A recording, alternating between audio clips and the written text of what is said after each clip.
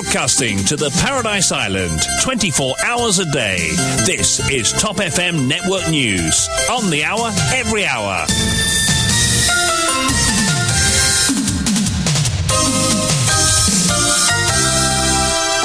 Bon après-midi à vous tous, c'est parti pour le grand journal présenté par Vishwani. Bon après-midi Vishwani. Bon après-midi Ville, sommaire de cette édition, des extraits du rapport de l'enquête judiciaire sur la mort de Subramanian Krishnan en circulation. Xavier Duval dénonce la mainmise du gouvernement qui démontre que le public ne peut faire confiance à cette police, dit-il. Et le rapport qui s'avère en effet accablant pour Yogita Swaminathan également. 20 ans d'autonomie de Rodrigue, Johnson Rousty s'éteint loulou dans la bergerie, lâche Arvin Boulel. Des chiffres qui sèment l'inquiétude du 1er septembre au 12 octobre. 11 conducteurs impliqués dans 16 accidents fatals n'avaient pas 35 ans. À Rochebois, un enfant de 4 ans meurt après avoir absorbé de la méthadone. Document d'examen du PESAC volé à une assistante maîtresse d'école. Ils n'ont rien à voir directement avec les copies des épreuves, avance Vishal Baujit de la GTU. Dans la région, les artistes malgaches manifestent contre le ministère de la Culture après le non-paiement de leurs droits d'auteur. Alors qu'au Royaume-Uni, Liz Truss limoge son ministère des Finances, Kwasi Kwarteng, et renonce à des baisses d'impôts.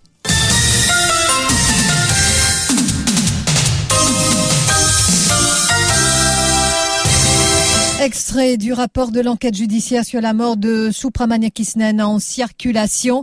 Xavier Duval est catégorique. Cette affaire, dit-il, est la preuve que la police mauricienne n'est plus fiable. Le leader du PMSD cite le rapport de la magistrate Vidya Munro Jagannath qui précise, dit, prouve qu'il y a eu cover-up dans cette affaire. Et le leader de l'opposition qui a tenu à saluer ceux qui travaillent d'une façon indépendante, dit-il.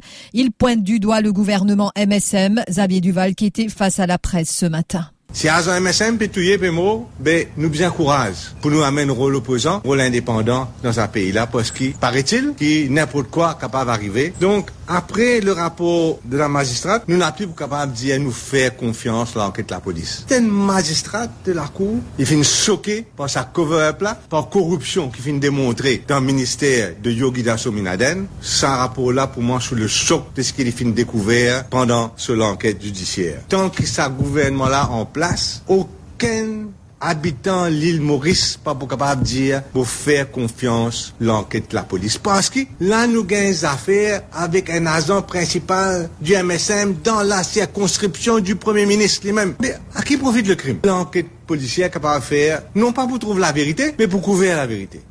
Rappelons que la magistrate ne s'est pas montrée tendre envers la manière de procéder dans cette affaire. Selon les documents en circulation, elle qualifie cette attitude d'odieuse. Pour elle, la façon dont l'enquête a été menée démontre un nouveau niveau d'incompétence. Il y avait suffisamment d'indices, affirme la magistrate Vidya Munro Jagannath dans le document pour démontrer que l'ex-chef agent du MSM ne s'était pas suicidé, mais qu'il s'agissait d'un meurtre. Vidya Munro Jagannath s'est aussi attardée sur l'ancien ministre Yogita Swaminathan. Elle revient sur les pots de vin qui avaient été versés. Elle cite l'exemple d'une somme d'argent versée sur le compte de Niti Select et compagnie qui appartient à Nita Nugched, l'ami de l'ancien ministre Yogita Swaminathan. Et je cite, "The procurement angle may constitute the strongest motive for the crime murder of Krishnan." Fin de citation. Pour la magistrate, il y a un lien entre la mort de Subramanian Krishnan et les Krishnan Papers, ce qui pourrait bien être un motif, selon elle, pour commettre un meurtre. Pour Vidya Munro Jagannath, tout indique que ces documents sont genuine. Elle a ainsi recommandé qu'une enquête approfondie soit effectuée sur les Krishnan Papers qui se focalisent sur les dépenses des 3 députés de la circonscription numéro 8 lors des élections de 2019. Situation à Rodrigue. Le docteur Arvin Boulel donc au Parlement égratigne Johnson Rousty concernant plusieurs décisions dans le secteur foncier. Selon le chef de file du Parti travailliste au Parlement face à la presse hier, en approuvant ces projets, le chef commissaire de Rodrigue aurait fait fi des règlements entourant l'octroi du permis du Environmental Impact Assessment. Arvin Boulel qui était face à la presse hier matin. Johnson Rousty, c'est un loulou dans la bergerie de l'autonomie Rodriguez. Bien sûr, nous avons salué ça, nous avons salué Paul Béranger aussi, c'est clair, tout la population rodriguez. La République rend hommage à Antoinette Prudence. Dans Rodrigue, qui fait nous dire qu'il ne faut pas faire fi de ma provision de Environment Impact Assessment. Parce qu'il y a un pays qui souffre de l'érosion. Quand on peut faire projet plein de corail pour construire jetty, projet incinérateur, et me félicite Madame Aditila, avec raison d'inécrire l'Union européenne, on n'est pas capable d'un pays qui souffre de l'érosion. Aujourd'hui, c'est un impli aigu, mais je peux faire fi de ma provision de Environment Impact Assessment. À Rochebois, un enfant de 4 ans meurt après avoir absorbé de la méthadone. Dans sa déposition à la police, le père du garçonnet affirme avoir vu le petit garçon jouer avec une fiole jeudi dernier. Et cependant, il n'aurait pas prêté beaucoup d'attention à ce que faisait son fils. Après quelque temps, le garçonnet a commencé à se sentir mal et a été transporté à l'hôpital G2. Il a rendu l'âme hier. Selon le rapport de la police, la fiole contenant de la méthadone se trouvait dans la chambre du petit garçon. C'est le grand-père de l'enfant qui utiliserait ce médicament. L'autopsie pratiquée a révélé que l'enfant est décédé des suites d'un œdème pulmonaire aigu. Une enquête a été initiée. Et puis, du 1er septembre au 12 octobre, 11 conducteurs impliqués dans 16 accidents fatals n'avaient pas 35 ans. C'est une statistique qui inquiète les autorités. Les 11 conducteurs représentent 69% du total impliqué dans ces accidents. L'analyse révèle que les accidents récents impliquent principalement des jeunes et des deux roues. Le ministère du Transport va ainsi lancer une campagne intensive à présent de sécurité routière au cours des mois de novembre et de décembre afin de réduire le nombre d'accidents, de blessures et de décès sur nos routes. Document d'examen du PESAC volé à une assistante maîtresse d'école. La responsable d'un établissement scolaire de la région sud du pays a rapporté au poste de police de la localité que pendant qu'elle marchait, un motocycliste se serait approché d'elle et lui aurait arraché son sac. Contacté, Vishal Bojit, le président de la Government Teachers Association, affirme que ce n'est pas un très gros problème car selon lui, ces documents ont trait à la préparation des salles de classe. Le cas qui est arrivé, ben, parents devaient assurer qu'il n'y ait pas une grande issue, parce que les documents qu'il mentionnait, c'est pour la préparation des salles de classe pour les examens de PESA. Mais rien de ce qui concerne les examens directement. Parce que tout le questionnaire, c'est-à-dire pour être sorti du MES, le jour de l'examen. Mais les documents qu'il mentionnait, peut-être la dame fait référence avec les documents qu'on va dire, par exemple, index number pour que sur les pupitres des vannes, ou bien un affichage, index number, la porte en salle de classe, mais rien de ce qui concerne les examens. Ces documents, les lignes de cette déclaration, mais pas en possession qui document exactement. C'est un maître d'école, vous êtes supposé en contact avec MES pour prendre un document, comme on dit, pour la préparation des salles de classe. Et nous avons essayé d'entrer en contact plusieurs fois avec un préposé du ministère de l'Éducation pour plus de précision, mais il est resté injoignable. Concernant le calendrier scolaire de 2023, pour le primaire et le secondaire, donc connu, les admissions en grade 1 et en grade 7 se feront le lundi 9 janvier. La grande rentrée des classes aura lieu le lendemain, soit le mardi 10 janvier 2023 toujours. Le premier trimestre prendra fin le 31 mars. Quant au second trimestre, il démarrera pour le primaire comme pour le secondaire le lundi 17 avril et prendra fin le vendredi 14 juillet. Et le troisième pour le secondaire démarre le lundi 7 août et prend fin le jeudi 26 octobre.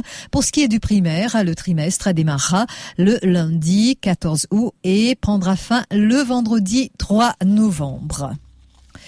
Et on vous parlait de cette revendication de l'Union PEP mauricien devant le PMO hier. Un enfant qui se rend à l'école le ventre vide ne peut apprendre correctement et réussir à ses examens. Le Premier ministre doit prendre ses responsabilités en réintroduisant la distribution de lait, du pain et des des fruits secs dans toutes les écoles, clament les membres de l'Union PEP mauricien qui sont descendus dans la rue hier.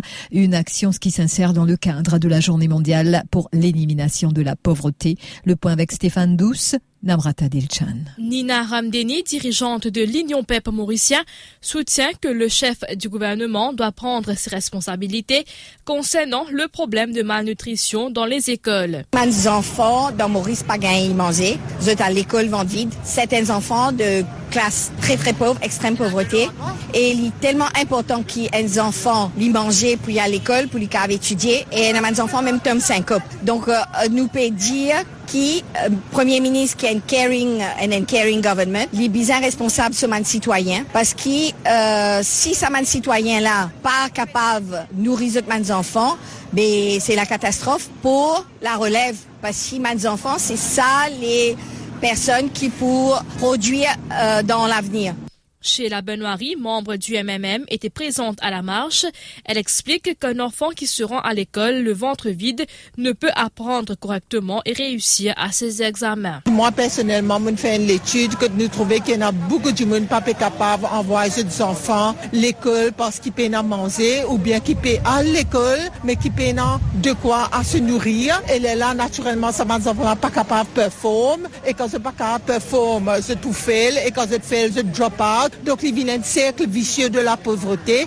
Les défis de peuple, c'est dans l'éducation gratuite, oui, mais ces enfants-là payent à manger. Comment on expecte des enfants qui paient à l'école vont vide pour capables apprendre et performer? C'est impossible. Donc, il est très important qu'ils nous mettent la tête ensemble pour trouver une solution et besoin de nous manger. Danielle Turner, dirigeante de l'Union PEP mauricien, affirme qu'une lettre a été déposée au bureau du Premier ministre. Elle contient une demande officielle pour la réintroduction de la distribution de lait, du pain et des fruits dans toutes les écoles. Et aujourd'hui, nous faisons un appel pressant au gouvernement. La lettre a été envoyée au Premier ministre afin qu'il, si jamais il n'est pas financier, si jamais il n'est pas conscient, il n'est pas pour une excuse pour dire, il n'est pas tu connais, et nous va demander une affaire extraordinaire. Nous va demander simplement, donne du lait, donne du pain, donne un fruit sec, donne fromage aux moins enfants. Mais pas seulement pendant les périodes d'école, mais tout le long de l'année. Et c'est ça le but de ça, la marche là.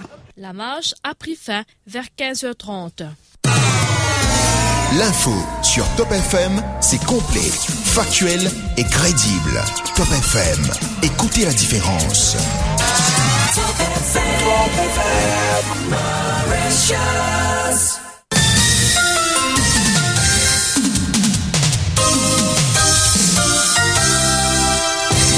Dans la région d'abord, à Madagascar, les artistes vont debout contre le ministère de la Culture. Après 9 mois de non-paiement de leurs droits d'auteur, ils étaient une cinquantaine à dénoncer le traitement qui leur est réservé. Au cœur de la discorde, la gestion de l'OMDA, l'Office Malagasy du droit d'auteur, auquel 7000 artistes de l'île sont affiliés. Un office aujourd'hui sous tutelle du ministère de la Communication et de la Culture. Les artistes malgaches qui manifestent contre le ministère de la Culture après le non-paiement de leurs droits d'auteur. Je n'ai pas touché mes droits d'auteur depuis février, comme tous les artistes. Un producteur et réalisateur de cinéma qui a fait le déplacement à Antananarive pour manifester son mécontentement avec ses pairs. Les droits d'auteur, ce n'est pas l'essentiel de mes revenus, dit-il, mais ça peut aider pour être autonome en création, surtout en temps de crise, comme en ce moment, ajoute l'artiste. Pour les paroliers et les compositeurs pour qui les droits d'auteur peuvent représenter jusqu'à 40% de leurs revenus, la situation est catastrophique à Madagascar. Mais le problème serait plus profond. Ce que l'on accepte vraiment plus, disent-ils, c'est l'ingérence du ministère de la Culture vis-à-vis de l'agence en question.